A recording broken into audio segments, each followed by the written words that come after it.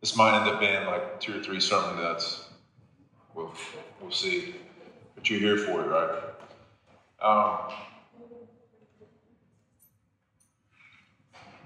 So I was listening to the song, this worship song this morning, and it was talking about how when we want to be filled up with the Holy Spirit, there's 2 things we have to do. We have to throw down our idols. We have to throw down our dignity. And, a question for you. If somebody said, I will give you $10 million if you'll just do the funky chicken in front of 100 people for 5 minutes, would you be willing to pay that price? I would. I'm like, I'll do funky chicken in 5 minutes. $10 million, yeah. And so most of us, I think, would say, yeah, I'd be willing to do that. But we have something that the Bible says is more precious than gold and silver. We have the Holy Spirit. And gold and silver are going to pass away. All the things of this world are going to pass away. But we have the Holy Spirit who's going to remain forever. And there's times where the Holy Spirit will offend our minds to get to our hearts. I know one lady who was in a prayer line one time, and she had really nice hair. Looked like she just came from the salon. And people were falling out in the Spirit. And I think it was Bobby Conner. This may have been his story, but he came to her, and she said, "Don't touch the hair." And he said, "Well, do you want the Lord to touch you?" She's like, "Yeah, but don't touch the hair." And he said, well, he said he disregarded what she said, put his hand on her head, which I don't necessarily recommend, but there's times where the Lord tells you to do things. He also nibbled on a guy's ear, which is a whole other story. But anyways, I'll tell you that story in just a second. But he puts his hand on her. She falls out in the Spirit. She comes up, and her hair is all messed up. And so, my point is there's times if you're really hungry for God, it's just God will actually test you just to kind of see how desperate you are. That's why sometimes even manifestations can be embarrassing, because God wants to know do you want Him, or do you care what He thinks, or do you care what man thinks? And He really will test that. And so when I learned how to pray in tongues, one of the things that Steve Fish did for me, because I'd already been baptized in the Holy Spirit, and when the guy that was praying for me, he said, we're at a conference up in Franklin, Tennessee with Francis Frangipane, Jim Gall, and John Sanford. And the guy that was running the conference, I caught him in the hallway. This is fall 2002. I said, hey man, will you pray for me and my wife to be baptized in the Holy Spirit? And I already have the Holy Spirit in me upon believing. But there's more. There's just more available. And I believe the Bible backs that up. So he said, yeah, all right, let's come in here. And he's kind of like in a hurry, but just the goodness of the Lord. He's like, all right, let's pray. Lord, I pray you pray. But we got knocked. And it felt like somebody just took a jar of honey and poured it over the top of my head. And he said, all right, we're going to pray in tongues. On the count of 3, 1, 2, 3. And he went, and Jessica and I are doing, and we don't say anything. And so for a year and a half, it was about a year and a half between that time and the time that we moved to Fort Worth, and we were going to Convergence Church. And Steve Fish there's a new members class on the Holy Spirit. And he said, who of you haven't spoken in tongues? And I was like, well, I've been baptized in the Holy Spirit, but I haven't spoken in tongues yet. And so Steve is coaching me through it, and he's like, you're going to get like 1 or 2 words and just keep going with those words. It's like learning a new language. But one of the things he told me every time, he's like, get louder. Get louder. Why would he tell me to get louder? Just because there's a fear of man thing that you don't want to be embarrassed doing something that you've never done before, saying something you've never said before in front of a whole bunch of people. And when he said get louder, and so I kept just getting louder. And what happened was you eventually, something breaks off of you and you don't care anymore. And so I'm yelling in tongues. And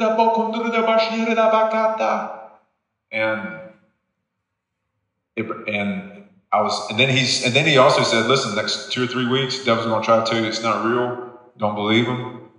Keep walking in it. But the thing is that so many times the Lord is on the other side of like inconvenience.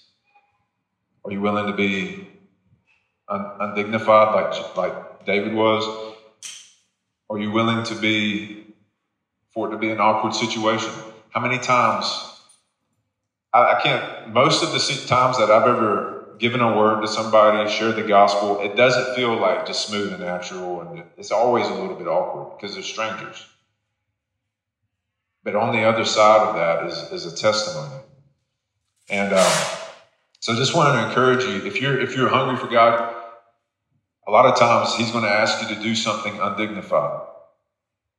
And if you really want the Holy Spirit, sometimes the manifestation of the Holy Spirit may have you screaming. It may have you out. It may have you laughing hysterically. And so I've also had uncontrollable laughter. I was praying with Mark Snyder. Now I don't even know why I do know why, but this was not what I planned on preaching to y'all this morning.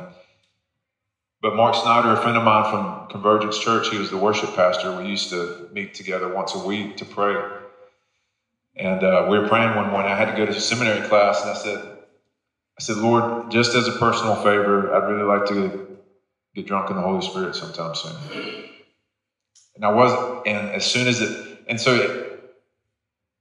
The Bible says in Acts that they thought that the apostles and the disciples were drunk. Like, these guys have been drinking and it's only 9 a.m.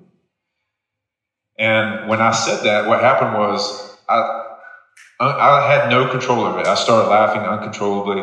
Mark started laughing uncontrollably.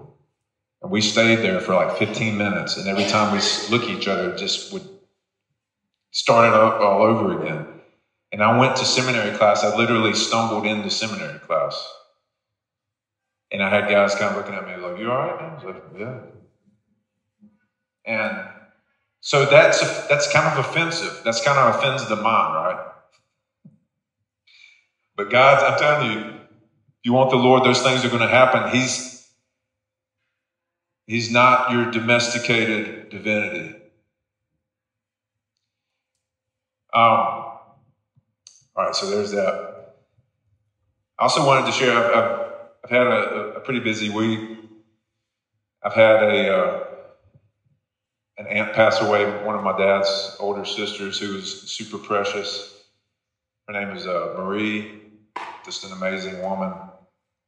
And she passed away last Saturday. And then the following day, I had a cousin pass away from brain cancer who was had married my cousin. She was cousin by marriage, but I'd only ever known her because I got married the year I was born. But another one, she loved the Lord, strong in her faith, and I just, when you preach 2 funerals in the same week, you're reminded of what Isaiah 40 says. It says, all flesh is grass, and like the flower of the field, it fades away, but the word of the Lord stands forever. And actually, that's going to be like an end time message. Isaiah 40 is actually it's like an end time passage, and the Lord says, call out, and Isaiah responds, what shall I call out? And then the message that God gives Isaiah says, say this, all flesh is grass, and as the flower of the field, it fadeth away. And, Jesus, part of, we don't ever see, we're not living in the fulfillment of what Jesus purchased on the cross.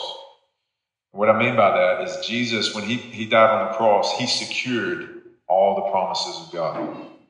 But there's still promises of God yet to be fulfilled. There's still scriptures yet to be fulfilled. And so we're not living in the fullness. Paul says, I pray that you'd be strengthened in your inner man, that Christ may dwell in your heart through faith, that you, being rooted and grounded in love, may be able to comprehend together with all the saints what is the height, width, depth, and breadth, to know the love of God that surpasses all knowledge, that surpasses your head, that you may be filled up to all the fullness. And so it's that moving that from glory to glory, from faith to faith. We're stepping into it, the kingdom and the glory and the knowledge of God more and more and more. But the second coming of Jesus is just as much a part of the gospel as the first coming, because that's when everything is the fullness. It's the good news. That's part of the good news, right? Jesus is coming back. There's wicked kings. There's wicked things going on. There's darkness that covers the earth. But Jesus is coming back to rule and reign. That's part of the good news. When Fernando Villalobos, when they experienced revival in Bolivia, they had three main messages. Jesus loves you. Jesus is alive. Jesus is coming back. And this was in the 70s. Hudson Taylor went to China reading the end times. That's what spurred him into missions, because he read about the end times. He read about the second coming of Jesus. And so sometimes we get psyched out by the end times because we don't think we can understand it. But I think you have the Holy Spirit. You have a teacher that lives inside of you. That's what the Bible says. And so we don't need to shy away from it. And there's currently, there's nothing new under the sun. And so right now, currently, I believe everybody would say that we're kind of living in what feels like a different time from any other time in history. And there's always been power grabs throughout history. You had empires, you had kings, and right now there's power grabs going on in the nations. But I think what the difference between the time that we're living in now versus the empires that have come and gone is that things are happening on just a global scale. You had even wars were localized.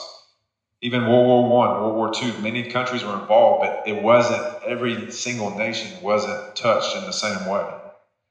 And I believe we're coming into a time where all the nations are going to be touched in a very similar way by the things that are happening in the earth. And so that's one of the hallmarks of when you read the end time scriptures, things are happening on a global scale. All the nations, it says all the nations are going to be sifted like wheat. And so this, from Liechtenstein to the United States, every nation is going to feel it.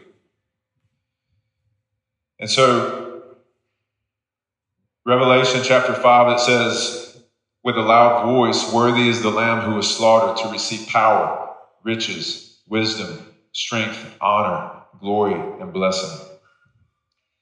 And so whenever we see people power grab, we have to understand it's for a very short time. Because all power, all glory, all honor, all riches belong to Jesus. And when Jesus comes back and rules from Jerusalem, it says the nations of the earth are going to be coming to him and giving him their riches. They're going to be coming and pay honor and homage to him. The glory of the nations will come to him. And Psalm 2 says, listen, I've given my son the nations as his inheritance, if he asked of me, and Jesus has. So the nations are Jesus' inheritance. And so when the devil came to Jesus in the desert, he said, listen, I'm going to give you this whole kingdom right here. All the nations, that they're mine, I can give them to you. And Jesus understood, there's like, no, now's not the time. I'm going to have all these things, but at first I have to pass through the cross. I have to ascend. I have to come back. These things are already his. He knows the devil is squatting on his territory. And so he didn't accept the temptation.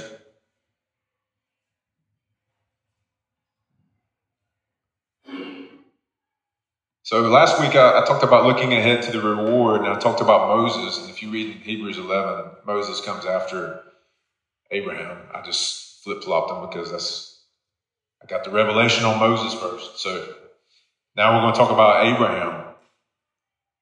And I want to read this passage out of Hebrews 11 about looking ahead to the reward. And Hebrews 11, verses 8 through 10 says, by faith Abraham, when he was called, obeyed and set out for a place that he was going to receive as an inheritance.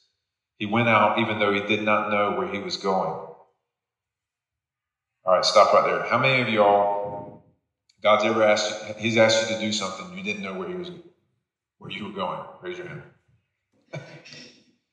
All right, that's a hallmark of following God. You're not going to know. He's just going to say, so he didn't tell Abraham, he's like, the whole thing, all in the beginning when he left Ur, modern day Iraq. He said, leave the land of your fathers and go to this place. And then he went kind of up in the Iran area. And along the way, as he got into what would be modern day Israel, he said, this is the land. But he had some steps of obedience before God ever gave him the promise. And so the first step is always in obeying the Lord is to do what he's already told you to do that one thing. And it says that he did not know where he was going. So I want to encourage you.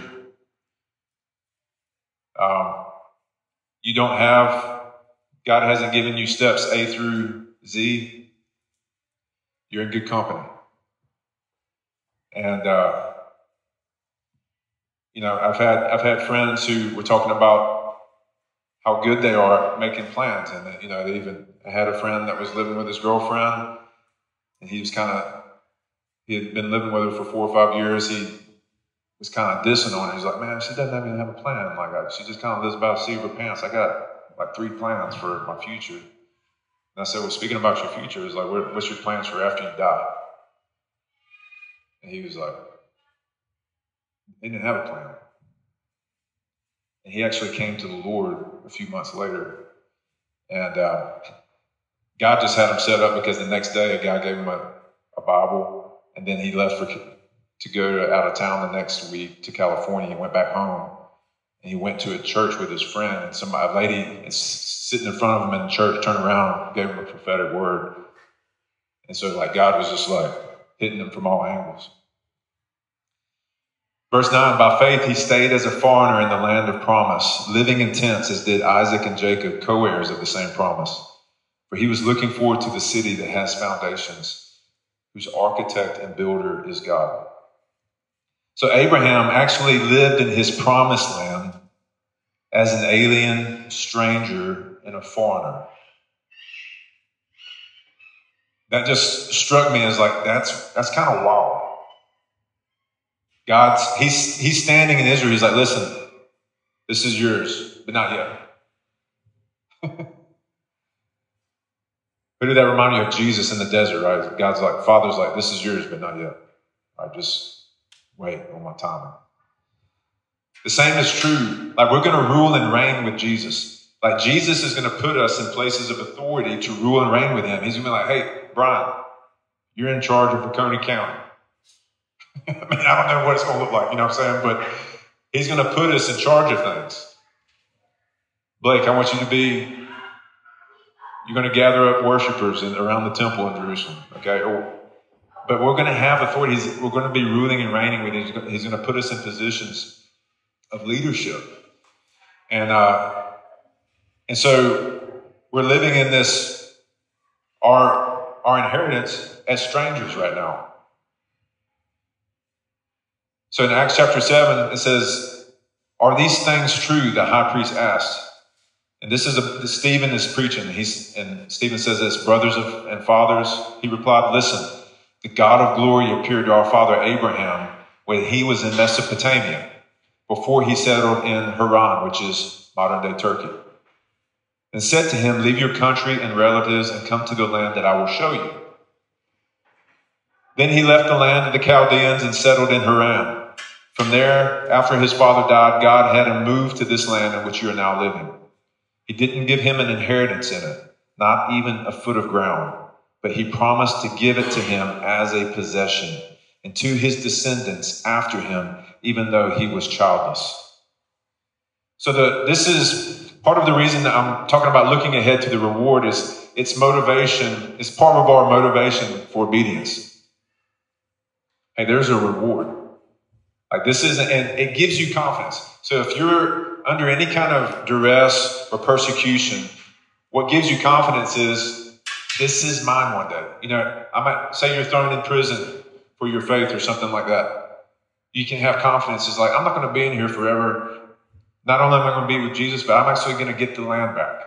I'm going to be with him ruling and reigning over the nations, trying to love people into the kingdom while I'm at it. And so Abraham, he had to live in his inheritance as a stranger, and we now live in our promised inheritance as strangers.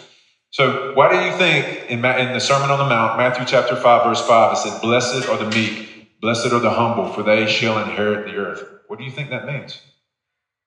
We're going to inherit the earth. Like we're actually going to get the earth. It's not like, that's cool. That's really nice, fluffy language, Jesus. He actually meant it. We're going to get the earth. And so, Abraham, he was literally living in the promised land, and he was looking for the city that has foundations. So what was Abraham living in as he's picking up, settling down, picking up? He was living in a tent. And he was looking for the city that has foundations. He wasn't looking for a tent. He was looking for the permanent city, whose architect and builder is God. It's not made with human hands. So what he was looking for was the New Jerusalem. And in Revelations chapter 21, it describes it. It says, then I saw a new heaven and a new earth, for the first heaven and the first earth had passed away, and the sea was no more. I also saw the holy city, the New Jerusalem, coming down out of heaven from God, prepared like a bride adorned for her husband. Then I heard a loud voice from the throne. Look, God's dwelling is with humanity, and he will live with them. They will be his people, and God himself will be with them and will be their God. He will wipe away every tear from their eyes. Death will be no more. Grief, crying, and pain will be no more, because the previous things have passed away. Then the one seated on the throne said, look, I'm making everything new. He also said, right, because these words are faithful and true. These words will surely come to pass. The New Jerusalem comes out of heaven. God dwells with man. He will be our God, and we will be his people. So Abraham dwelled in tents in the promised land, indicating that this particular earth, the one without Jesus ruling from Jerusalem, was not his home. He dwelled with Abraham and Isaac as co-heirs. They said they were co-heirs with Abraham, just as our brothers and sisters in Christ are co-heirs with us. Our sons and our daughters in Christ are co-heirs with us.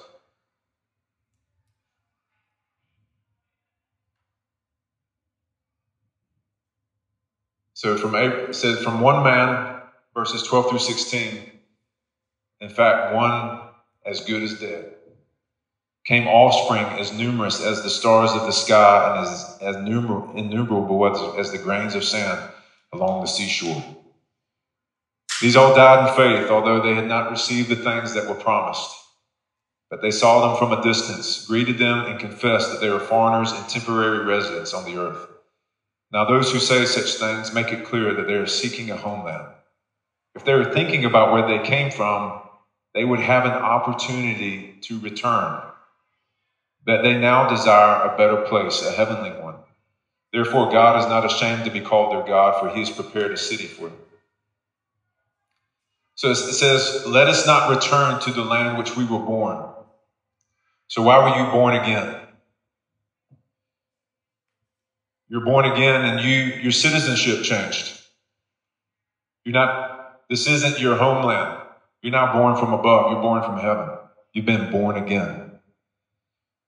And so in Colossians 3, it says, if you've been raised with Christ, meaning if you've been born again, you've been born from above, born from heaven, seek the things that are above. That's where your home is, where Christ is, seated at the right hand of God. Set your mind on things above. Set your mind on your homeland. Set your mind on the values of your homeland. Set your mind on the power of your homeland, not on earthly things. For you have died. The Travis that was connected, tied to this world, has died. This world that has death and sin that entangles it. I've been disconnected from that world. Now, do I still sin? Yes, it's because what's happening? We're moving into the fullness until that day.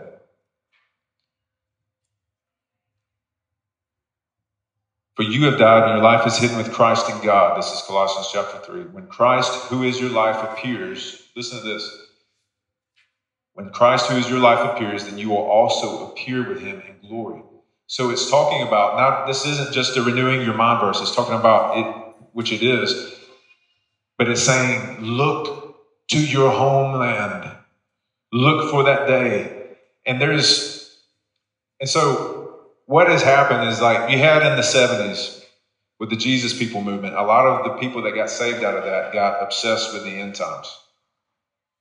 And they thought Jesus was coming back any day. People were predicting dates. They were predicting, 1984, August 11th. I'm just throwing a random date out there. Jesus is coming back. So people would sell everything, forget everything, quit their jobs, and then Jesus wouldn't come back. Even though the scripture says nobody knows the day or the time, even Jesus. And so what happened is there was this, as usually what happens, this heavy shift away from the end times went to, no, the kingdom's now. We don't need to worry about any of that. The kingdom's now. Just worry about, right now, your kingdom come on earth as it is in heaven, which is, both of these things are true. Like when we pray for people and they get healed, or we prophesy, or the power of God hits them and they encounter God, they're tasting the kingdom. Because I just had this thought this morning, it was everybody's going to be best friends with Jesus in heaven. Like the way that you long to know him, it's available. Everybody's going to get to experience that. This unhindered intimacy, because during worship, I saw Jesus getting baptized in the Jordan River, and I saw him come out and he had the water coming off of his head, and he looked at me, and it's like I was in the crowd watching him be baptized, and he just smiled at me, and I was like, Jesus, you've got the best smile. And I just was like, man, I want to wrap my arms around you. I want to hug you. I want, that just the longing of I'm with Jesus. When you see somebody that you admire, you just want to hang around them and be with them all the time, right? You're like, man, I just want to glean anything I can off of that person. Well, with Jesus, we're going to have that for all of eternity. We're going to have that kind of access. And because he's God, he can do it for everybody. But everybody's going to have access to his heart and be unrestrained, unveiled. And it's the inheritance that we have. And so right now, we taste that. When we worship God and we get a taste and you see him smile for a glimpse and you're like, oh, I want that. I want that. It makes you long for your home and know that this is not your home. This is not your home. That we've been born from above. We've been born again. We're aliens and we're strangers. And it's totally okay because we're bringing the message of the kingdom and we're trying to bring sons and daughters back to the Father's house. But that is what awaits us. That's why you're not bailing out on life to look forward to Jesus coming back.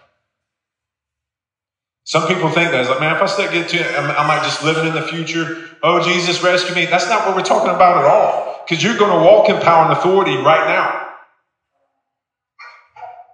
Let's do them both. It doesn't have to be one or the other. Let's do them both. Let's long for Jesus to come back. Let's long for the fullness. But right now, no, Jesus heals people just like he did. Did he heal everybody in Israel? No, the people that came in contact with him were healed. And so everybody that we get to touch gets to experience the kingdom of God. And so it goes on to say, we desire a better place, a heavenly one.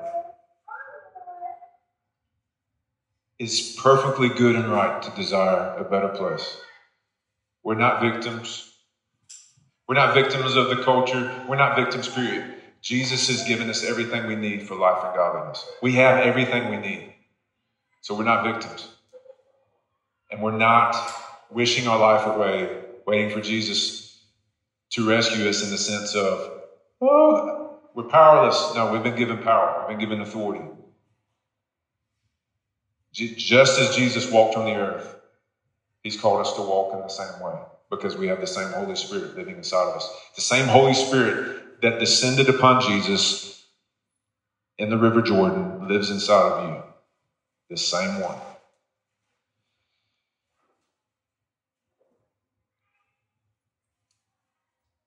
And so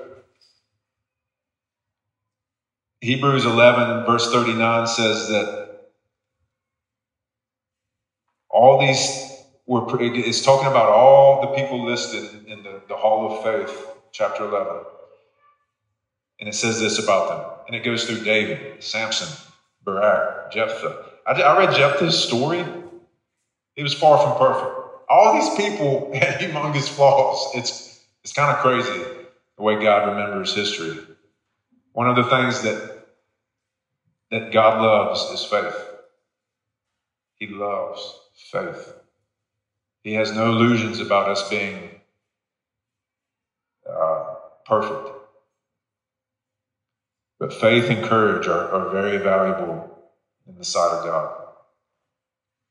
This verse, Hebrews 11, verse 39 says, all these people, they were approved through their faith, but they did not receive what was promised. Even Abraham saw the Messiah. Even Moses saw the Messiah. Now the apostles, they saw Jesus in the flesh, but it's still not the fulfillment of all the promises. Because when Jesus comes back, that's when it'll be finished. And when Jesus said it's finished from the cross, what he meant was it's secured, it's done. Nothing else has to be done. All the promises are going to be yes and amen and me. But when Jesus comes back, all of the promises will actually be fulfilled.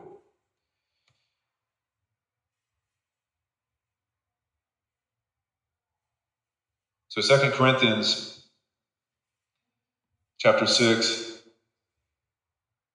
verses 14 through 18 says, don't become partners. Do not be unequally yoked with those who do not believe. For what partnership is there between righteousness and lawlessness? Or what fellowship does light have with darkness? What agreement does Christ have with Belial? What does a believer have in common with an unbeliever? What agreement does the temple of God have with idols? For we are the temple of God, as God said, I will dwell and walk among them, and I will be their God, and they will be my people. Therefore, come out from among them and be separate, says the Lord. Do not touch any unclean thing, and I will welcome you. And I will be a father to you, and you will be sons and daughters to me. Again, it's using that language of when the New Jerusalem comes down. I will be a father to you. You will be sons and daughters to me. Unhindered intimacy. So I have a couple of questions that I want you to answer. This is not rhetorical. How do we come out from their midst, like the scripture says? Come out from the world and be separate. How do we walk that out practically? What does that look like? So this is y'all's turn to answer. Seeing people with the eyes of love. Seeing people with eyes of love. So literally coming out to get away with the Lord, spend time with the Lord. What did Jesus do when he was with the crowd after he had ministered? Come on, go. Going away. Nobody follow me. I'm going to the mountain to pray, So he literally came out from their midst and was separate. So yeah, spending time in the presence of the Father. What else? being filled with the Holy Spirit and being aware of his presence in all situations. What did Jesus tell Peter when Peter forbid him to be crucified? He's like, "Get behind me, Satan." He's like, "You don't know what spirit you're of, you know." And so be filled with the Holy Spirit. Because you can be filled with other spirits. Be filled with the Holy Spirit. That's what we spent 3 weeks teaching on about deliverance and from unclean spirits, from demons. What else? Our speech. So, not complaining, encouraging others. Yeah. Just lots of other ways. The world speaks differently. God calls us to speak differently than them. Yeah. There's a scripture in Philippians, it's either Philippians or Colossians, I'd have to look it up, but it basically says when you don't complain or whine, you display, you set yourself apart as unto the Lord, is my paraphrase of it. But yeah, it says that exact thing. It's like by simply not complaining and whining and being thankful, you can set yourself apart. What else? Right. Yeah. So speaking the truth, living from the truth, not from our feelings or what somebody might think is the truth. You know, the phrase "your truth" is thrown around. That's not really true. There's only one truth. If my truth was to murder you, then that would violate your truth, right? So how do we know who's right? And whenever our feelings can also betray us. So if we live by our feelings, you're going to be like this, up and down, tossed by every wind and wave of doctrine, right? You're going to be like a ship tossed on the sea. And God's called us to be rocks. When the waves crash against us, the waves break on us. We don't break on the waves. And so, speaking the truth, living from the truth, definitely. Different culture. I feel like there's things in American culture that don't align with the culture that God has called us to. I think people, in order not to look pleasing to man, try to align themselves with that culture instead of trusting what God truly is and living in that culture. Yeah, right. I mean, I told Josiah, I said, listen, I mean, it's even things as simple as this. When you're playing basketball and PE, and if you score on a guy, don't flex on him. Don't show him up. Like, just simple ways of like being, showing respect to somebody. Little things like that set you apart because, everybody, most of the world's, you're going to puff your peacock feathers out and let everybody know how good you are. And the only opinion that matters is the Lord, and He knows everything anyways. But what else? Choose to live by faith in all things. Choose to live by faith in all things. Practicing the fruits of the Spirit. Practicing the fruits of the Spirit. Yeah, those are, the bottom line is God asks us to do the impossible. He asks us to do things that we can't do. He says, tell them this, cleanse lepers, heal the sick, raise the dead, love your enemies. Read the Sermon on the Mount and saw like flesh killers. The second question I want to ask you is, what does it mean to be unequally yoked with unbelievers? What does that mean? So a yoke of oxen in that day was for 2 oxen. So you put it up, they were bound together by a wooden yoke. They had 2 places for 2 heads of oxen. So what would happen if one oxen turned? The other ox has to go with it, right? So practically speaking, what is, kind of using that imagery, what does it mean to be unequally yoked with unbelievers? Their influence is greater than God's influence on their life. Yeah. their influence is greater than God's influence on your life. What else? How else would you describe it? What's what we just talked about, being in the world, coming out of the world. And if you're giving to somebody who's in the world, you're coming out of the world, and I mean, you're gonna be pulled out into it. Right. Yeah, so there's a tractor beam the world's trying to get you on, right? Suck you into their stream. And if you are yoked to them, it's gonna be easier for them to pull you. And I've told my kids before, it's like, listen, there's gonna come a point in your life when doing the right thing is gonna leave you all alone. Okay? Like, you may not be, but at some point, whether it's like you're with two other people or one other person, and you have to make a choice, at some point you're going to be alone in that moment, having to choose the Lord. And that's where the pull that there is, if you're traveling with somebody that can be there. But the good thing is that you can love people even when you disagree with them or don't have to travel with them, by serving them. It's like if a person is in need, no matter who they are, it's like we want to serve them, help them, provide, give them, if they need bread, water, food, clothing, whatever, give them what they need, even if we don't agree with them. Jesus has always called us to do that. That's part of loving your enemies, so to speak. Anybody else? What does it mean to be unequally yoked with unbelievers? Janice? Yeah. When I came to the Lord, I had friends that I'm still friends with today that were doing drugs and wearing all this sexually immoral things. And I was in some of that.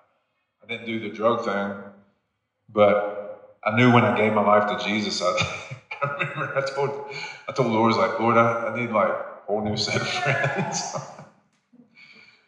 Because I did. I didn't have anybody in my life that loved the Lord. And so I started going back to church. Good place to find people that love Jesus. And met Jessica soon after. And other friends, Mike Ricks, who's a minister in the area. And just the Lord started just bringing people into my life. And I would still go to see those guys. They even had a jam band party one, because they were all musicians, and took Jessica with me. And I was at a point where I was strong enough in my walk with the Lord, like I can go over there, see them, and not participate in anything that they're doing, but try to use it as an opportunity, because they're going to ask me, why aren't you drinking? Why aren't you smoking? Why aren't you doing this? And I can tell them why. Except Jessica almost ate a brownie from the pan of brownies, and I went, don't touch that. I said, don't put that in your mouth. She was right here, and I was like, don't eat it. So put it down slowly. And so, but even in that, the Lord never asked me to do that a whole lot. It was on mostly like one-to-one stuff, because they're partying, they're under the effects of alcohol and drugs. It's just not like the greatest time. But I had one friend, we all went to lunch one time, and this was shortly after giving my life to the Lord, and one of my friends was like, Trav, tell everybody what happened to you this summer. I told everybody about Jesus. I was like, Jesus, I said, man, I've got freedom and peace. I told them about setting, it got uncomfortable, because like, Jesus totally set me free from pornography and masturbation. And they're like, but why? Why is it uncomfortable? It's not uncomfortable if you're not living in it, right? It's uncomfortable because you're like, okay. And you just said those words out loud, but that's kind of how I've always been. But I was like, man, he set me free. I've been asking for these things. But it takes total surrender to Jesus. You can't like pay him lip service. And anyways, I preached to them. And I didn't know I was supposed to be a preacher at that time. So, but I want to talk about being separate and living from above, because we're looking ahead to the reward.